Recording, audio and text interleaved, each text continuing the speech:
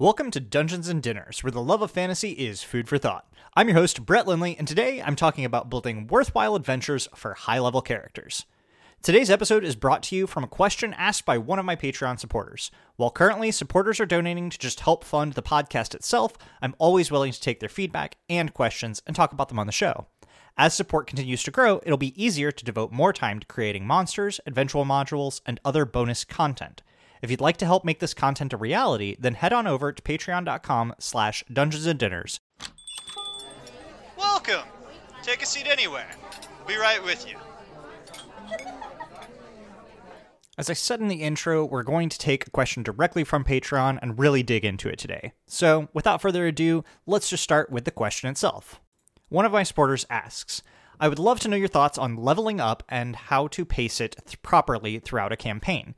I found that gameplay past around levels 9 to 10 is somewhat constricting in terms of the stories I can reasonably tell while still posing danger to the party. The more the PCs level up, the harder it is to tell smaller stories, and I feel like I have to hold back on level ups so that the story beats I have planned aren't just blown through without the tension they would normally have for lower level characters. At a certain point, it feels like only world-ending threats are the only thing that I can reliably be a challenge to players from both a plot and encounter standpoint. Would love to know if you had similar experiences, and if so, how you would handle it. So I'll be a little honest and say that I've only had like I've only been a part of two, maybe three campaigns that got to, quote, kind of reasonably high level. One of them started at a much higher level base. This was 3.5 edition, so you could use templates and racial adjustments. So while my character level, I think, only got to like level 3 or so, effectively I was fighting at like 9th level because I had 6 levels of racial adjustments, which was kind of ridiculous. And I hope to eventually take that old character and run them to a villain at some point, because it was an evil campaign. It didn't last too terribly long, but it was a fun evil character, and I think I personally enjoy making bad guys for other players to use than playing in an evil campaign myself. But the other campaigns, one was actually a pretty long campaign that ran for about a year and a half, 2 years. I think got to at least 12 or 15. I don't have any of those character sheets, though. There's that thing happens occasionally where you lose like a whole box of really important stuff, but it's just one box during a move from house to house. And I lost a box that had all of my like original dice that I had, not like the first dice I ever played with, but most of the ones that I cared about at the time and had to restart my dice collection for, as well as tons of character sheets and maps and encounters and monsters and drawings and art and all sorts of stuff related to D&D, as well as a few other sentimental tokens. I have no idea where that box went, but that character is long gone, so I'm not entirely sure what level they were. But it was a long enough campaign, and we were dealing with some pretty high content. It was kind of a modern-esque style campaign with magic and like a modern apocalypse scenario sort of thing. It was really super cool, and there was a ton of fun in it. I was a player in that one as well, so I've not personally DM'd. I have DM'd one campaign that got to high level. That was a future tech campaign, like a space game that ran up to probably level 16 or so. And that was a really fun campaign that had a single player and myself. So it was a solo campaign from 1 to 16 that we played pretty much every night or every other night. So I was spending my days every single day prepping for what the next piece of adventure could be, but I only had to prep like 30, 45 minutes or so. It was my roommate at the time, so it was a lot easier to do that sort of planning and playing on a more consistent basis. But back to the question, I have done a few adventures, and I totally understand this sentiment. So the easy one is your complaint, which is world-ending baddies trying to end the world. It's pretty simple. It doesn't require too terribly much in the way of deep interconnected planning. It's some XYZ entity trying to destroy or take over XYZ area or the whole planet or whatever, and they have certain means that they need to do so, maybe items they need to acquire, or they're just a lich and they're just going to continue sending hordes of zombies and skeletons all over the place until they win. And so it's very easy to have a singular entity that is a danger to the parties and the world at large. Because when you're reaching, it starts at around 10th level, you're right.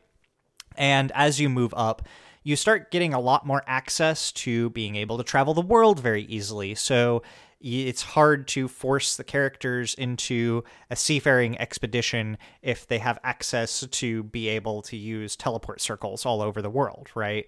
So I think some things to think about, and of course it's difficult as a DM to know every spell. If you're a really long time player who's played a lot of wizards, then you probably have a much better idea.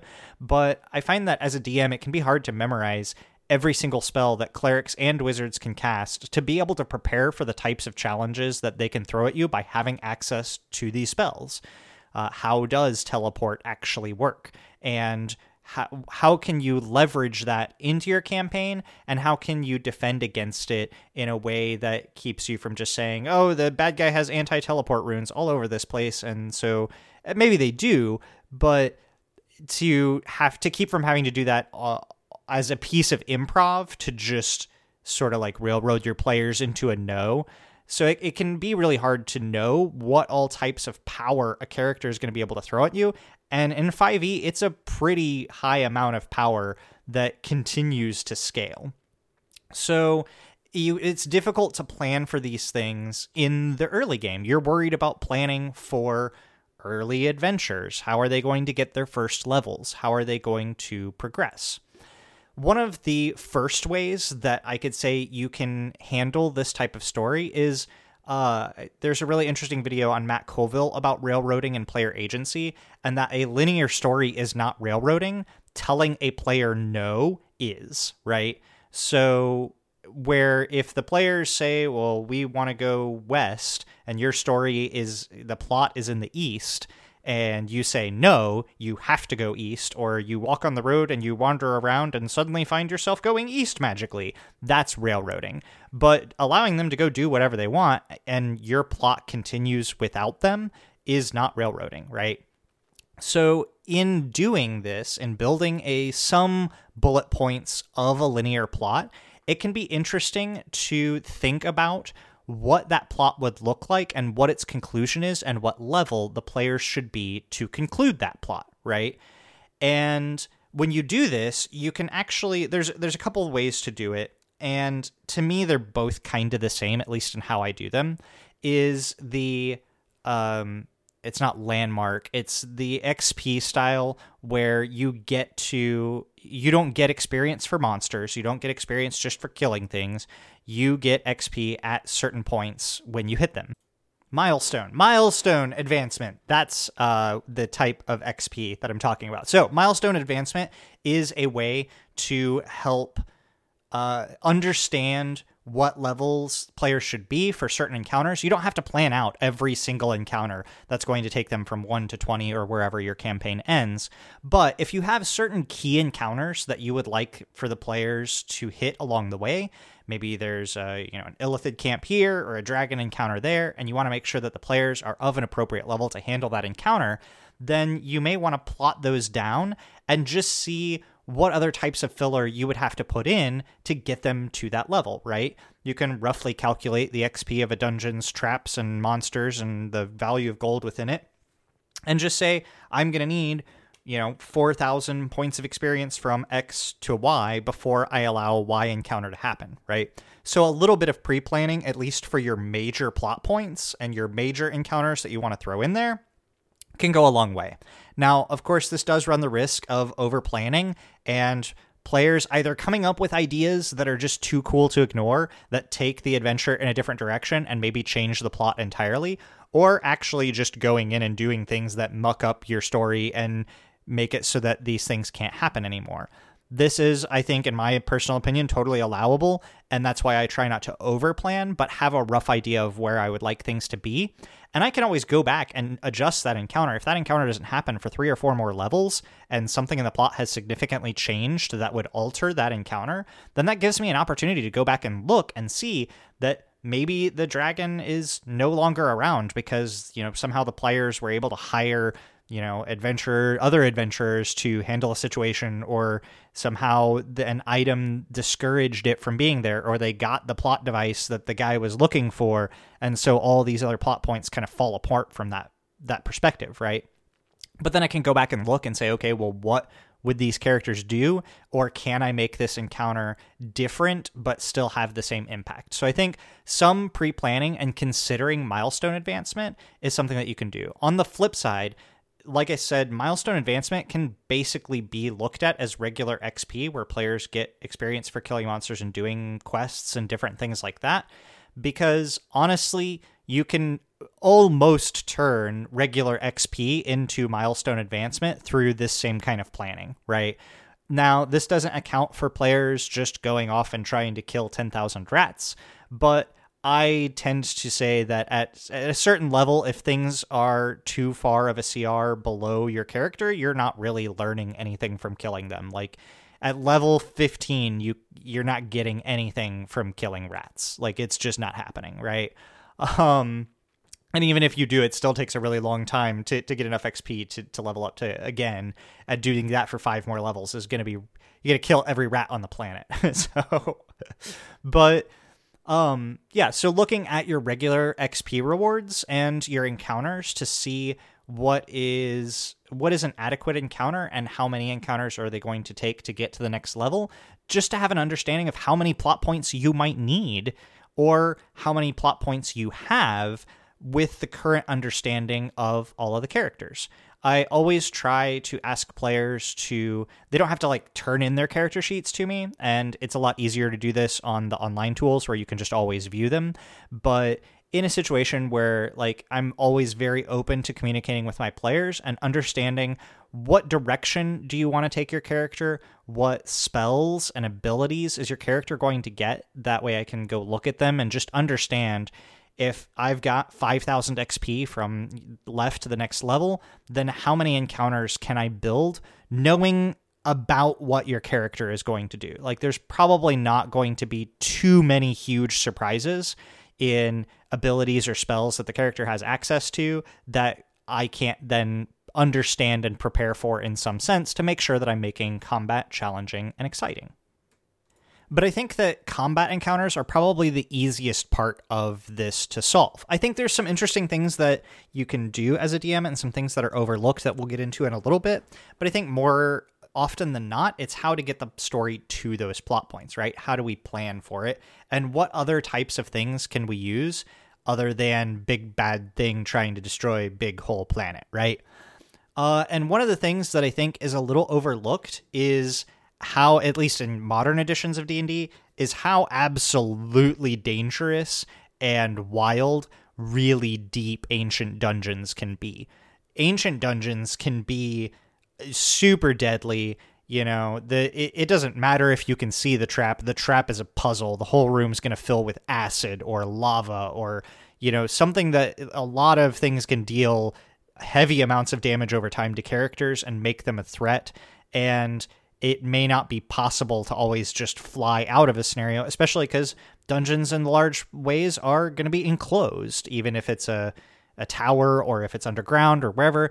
Having things like fly and teleport may not be super helpful when the stuff that you need is at the bottom of the dungeon and you have no other way but down to get there, right?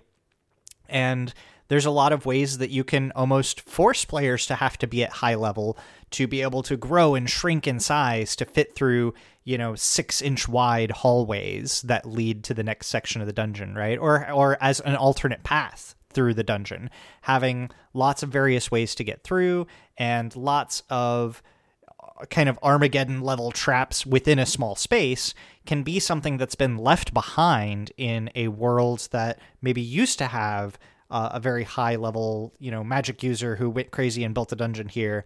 And the items that are there may not necessarily be in danger of, ending the world on a timer, but just could be something used as political gain where one country or tribe wants to make sure that another country or tribe doesn't have access to it, or you're able to perform this archaeological dig and recover a bunch of, wild magic items so that they can use it for their own gains.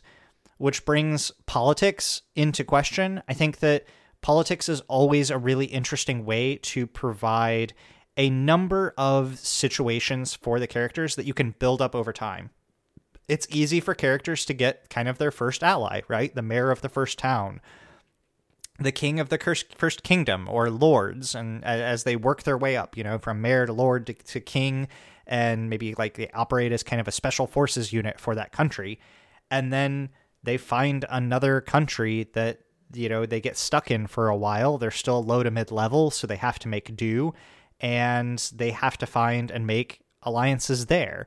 And the more alliances that they make, the more entangled those alliances get, the more you can leverage that for story, and in a sense that can give them something other than just a big bad guy to go after, or even a simple answer. The more entangled these alliances are as the players are trying to achieve their goals, find ways to put those goals in between their alliances. It doesn't have to be like a super hard ultimatum choice, but just in a sense that is going to be precarious for them to wander through. If they choose to go delve into the ancient dungeon and get this artifact, if they're discovered by the adventurers and delvers hired by the other country whom they're also allied with, then how is that going to change things? They don't want to kill these adventurers because they're allied with that side, but they also don't want them to get the item because they don't know if it's going to spark a war on one side or the other. And I think that war in general is something that players have a hard time, or characters rather, would have a hard time dealing with as individuals, right? Even as a party of 4 or 6 players, they can't be everywhere at once. And so if this war gets set off, what battlefronts are they going to take? What losses are they going to accept? What about the first town that they ever adventured to that's a super small town and maybe not significant, but to them has a lot of emotional significance? It's under threat at the same time as a major city on the continent.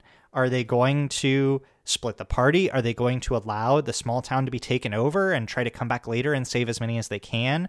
Are they going to use their teleports and their gates and their planar jumps to try to rescue all the people before the army gets there and leave it a ghost town so that they can do something else? Having to be in more places than one at a time, and having the players in a situation where they have to make these difficult choices because everything has a simultaneous consequence, is something that can really drive a lot of that same sense of urgency and that same sort of anxiety, that the kind of anxiety that you would get at low level fighting your first 3 or 4 skeletons as, a level 2 or 3 party that has this like risk of death behind it. You can get that same kind of tension from a game by offering too many choices that all have consequences. And not to say that you want to offer like 20 options or anything, but I really look to, I think the XCOM titles both do this pretty well, where of course it is kind of a big world ending scenario, but in the interim gameplay in the loop, you're always presented with like one more choice than what you can really handle unless you do just a rock star job, right? If you have a solid plan and you execute on that plan and you knock it out of the park, then maybe you can get to all 3 locations and have a positive outcome on all 3. But if you don't, even with a mildly good plan, one of these things is going to go wrong before you can get to it. And I think that tension is one of those key elements in a campaign that is easy to create at low level because the players cannot mind wipe the king, right? And because they can't do that, because that's not an option on the table, it's easy to cause tension from other characters of power in socio-political ways or in combat. And in later levels, the players have access to more and more options.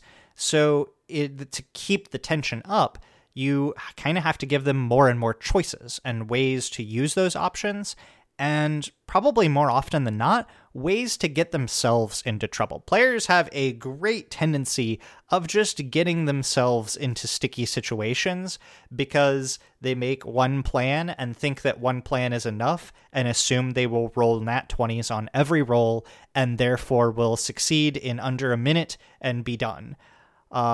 Tracking spells for longer combat, like and spells and abilities that last a minute, it is great to tell a player that they're even if they'd be aware of it, like you're tracking your fly spell and it's going to end next turn and you're 70, 80 feet in the air. So you got to get to the ground or you've got to cast something else. And they suddenly go, wait, I thought it lasted a minute. And you're like, yeah, we're on turn 10 or 11, right? And ways to extend combat is don't necessarily just have one big, bullet sponge enemy or spell sponge enemy in this case. And instead have waves of combat, like getting combat to last more than 10 rounds without exhausting the players by having things happen or, combat slows down for a little bit while the next wave of troops runs up. The characters may have a minute outside of combat before the next combat event starts and initiative is re-rolled or carried on from there. And this can time out a lot of spells and bring that tension back up. That's just kind of a little thing that I was thinking about there. But on to more world tension. So I've discussed this on earlier episodes, but another way to build this tension and give the characters too many options to handle in a small localized area is extreme weather events, right? So volcanoes, hurricanes, tornadoes, meteor storms, magical spell storms, right? These kinds of things can wreak havoc on an individual location, and even a small or medium-sized city. Think about even the town that you live in. It really almost doesn't matter the size. Could 4 people help everyone in the town recover from a disaster? If you're in a big city, then how are even 4 superheroes going to stop every building from collapsing when there's a massive earthquake and everything is getting torn to shreds everywhere? How do the players handle that kind of situation? In this situation, we swing the pendulum from one more choice than the players can handle to past beyond extreme choice overload, right? Like choice overload can happen between about 3 to 6 options. That can be too many. But if we push the pendulum far out to the extreme and say that there are hundreds of different things going on in this city as a large city is undergoing an earthquake, and the earthquake's not stopping, the wizard tower is falling, the castle is cracking, there's, all manner of buildings that are crumbling and falling, wells and sewers are exploding, water is coming in everywhere, the dam is cracking in the distance, threatening to flood the town after this earthquake is over. Now there are so many things going on that it demands that the characters identify what is the most important to them, which feeds you that information, right? That's information that you now know is that, okay, these are the things that are most important to the players, and there's probably going to be some collateral damage involved, but how can we handle that? How can you deal with healing this many people when the town's clerics were already stressed and you have one 15th level healer in your party, right? You're not going to heal everyone, but now you can leverage these higher level resources. Can you lean on alliances to bring in clerics from other towns? Can you recruit some sort of National Guard or other elite specialists to come and help with the cleanup efforts and things like that? Natural disasters are a big place to leverage ideas from. And whether that natural disaster is totally natural or was actually caused by some big bad entity trying to take over the world is up to you. Another way that you can step in and try to understand what's a threat in the world that could challenge your players is whether you use them in the campaign or not. It can be a fun experiment to roll up a party of opposing alignment and maybe even similar class build out to the players and think, what would this adventuring party try to accomplish in the world? I don't think that most 15th level players or 10 to 15 level players are out to take over the whole world, right? But they are out to make profit. They are out to resolve backstories and find rare magical items, and get more power. And I think that thinking like an opposing party, whether you can use them, it's a fun challenge to throw players against an intelligent party of characters that are not just beasts that have ulterior motives. I think that's something that is difficult to transition to as well, and something I think DMs should take some time to practice in the lower levels, but is think like the monsters, think like the creatures and enemies that you are throwing at the players, and understands that beasts are probably going to try to run away before they die. And, as you play with that and move on with that, other characters are going to play intelligently. An opposing party has no problem using Dimension Door to get away and finding a way to build a teleport circle to get back to their base and regroup and try to scry on the players and understand where they are, where they're going, what are the players trying to get, and how can they get to it first. And that they're going to play intelligently. And playing an intelligent enemy makes a lot of difference. They may hire assassins. They may pay off other royalty to send the players on a wild goose chase and offer a huge sum of gold as a reward for finding something that doesn't exist, or exploring the dungeon to clear out all of the monsters so that the evil party can get in and swoop in at the last second, right? So any number of things like this. Taking prisoners is a great way, like an actual prison break at medium to high level. Well, that's going to be a medium to higher level security prison. So there's always a fun adventure is finding a way to capture and detain players. They probably aren't going to want to kill every single city guard, especially when the city guard of higher level cities includes higher level wizards and higher level clerics that can combat the party and go toe to toe in that sort of situation, right? A couple of other combat ideas while we're in this area is why fight one CR20 when you can fight 4 CR10s? That's the same kind of encounter level. And what happens when a high-level monster that was like a boss monster at an earlier level, now there's more than one of them? How does their combat tactics change, and how do they operate as a unit or multiple different types of high-level CR creatures when their abilities when they were a single creature and more like a boss fight, you play them one way, but now that they're minions, how will they chain their attacks or leverage the special abilities off of each other to create a really interesting and dynamic battle? So I've got 2 more examples of some ideas that you can play around with at medium to high level.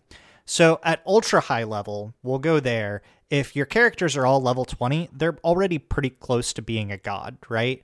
But what if the characters want to gain more power? The next logical step is ascension, right? To enter the ethereal plane or the astral plane or wherever as a god.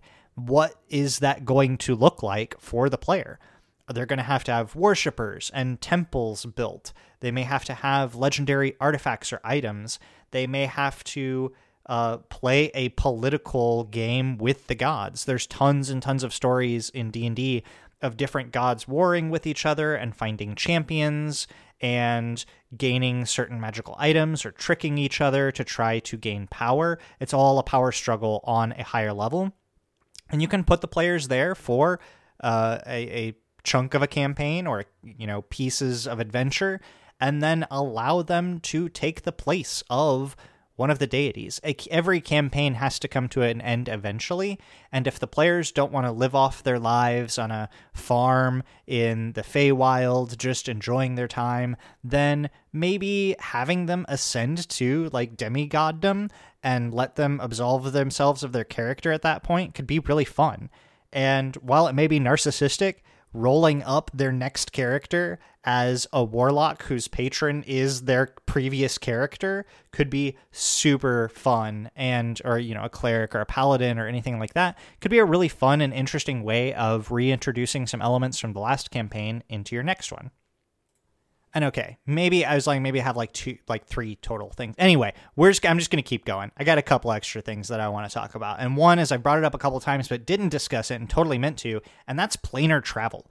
So just because they are medium to high level does not mean that they are invincible. And so many of the planes and realms operate so differently from like the prime material plane that they can be a threat to just move through or exist within, right? And so if the players have to track something across multiple planes or pick up different pieces of evidence from multiple planes or have to fight something in another plane, that doesn't mean that that thing is threatening the main world. It just means that they have to go somewhere that's very dangerous to them to accomplish the next rung of their story.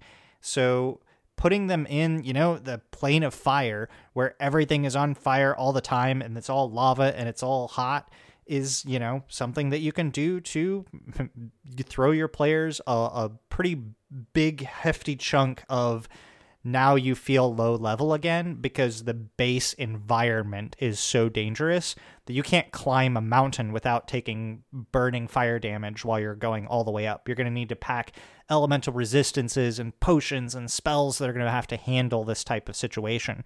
And almost all of the planes can operate like this. There can be gentle, fun, interesting places. That doesn't have to mean that every plane is a death trap to a low level party. But the type of adventure and the type of challenges that you're going to throw at a party are going to be a lot higher. The DCs for everything are going to be higher if, and the players will not balk at that as much if they feel like the entire realm is constantly a threat to them. They'll be okay with some of the climb check on the burning fire lava mountain probably is a higher climb check than the grassy knolls that we're used to, right? So throwing them into an alternate plane for a chunk of their journey or as a shortcut, maybe it's a harder but faster path to get them to their destination, right? And if they travel between the planes, maybe it halves the distance between here and there, but increases the danger and the types of checks that they have to take on their way there. And lastly, I think I'm going to offer as an actual whole adventure hook for a medium to medium high level party that can be really fun I was just thinking kind of along the lines of types of disasters that I would consider high to medium level in the real world, right? Like, what are things that become newsworthy that are big events, but are not one country is about to go to war with another, right? And one of the things that I thought about was miners trapped in a mine somewhere, like a large mine that collapses, or a submarine that has gone lost, or an airplane that's crashed and survivors need rescued, right? So let's say that there is a dwarven city that has built a new machine of war, a large 20 or 30 foot long submarine with weapons and research equipment and the ability to access underwater mines, right? Maybe I've played Subnautica recently, maybe not. But what happens is the sub goes missing and the dwarven city has lost contact. They want their people back. They've got some of their brightest minds and best technicians on this sub, and the sub itself is very important and valuable. So the players have to first locate a submarine that could be anywhere in a 50-mile circle somewhere in the deep ocean. So you've got to get there. You've got to find it. You've got to avoid leviathans and giant sea monsters on your way to it. You've got to rescue the crew, and a hefty bonus will be provided if you can return the sub and the valuable equipment inside of it with as little damage to the vehicle as possible. So do the players repair the sub and find time to bring food and oxygen to keep the sailors alive, making trips back and forth? Do they jump everybody off the sub and bring them through an elemental plane back to the city? Or do they find a way to anchor teleport devices all over the submarine itself and bring it back in one giant piece? There's so many ways, and all of these things you don't have to figure out. You just say, there's a submarine sunk at the bottom of the ocean that has 15 dwarves on it. We want it back. And that's it.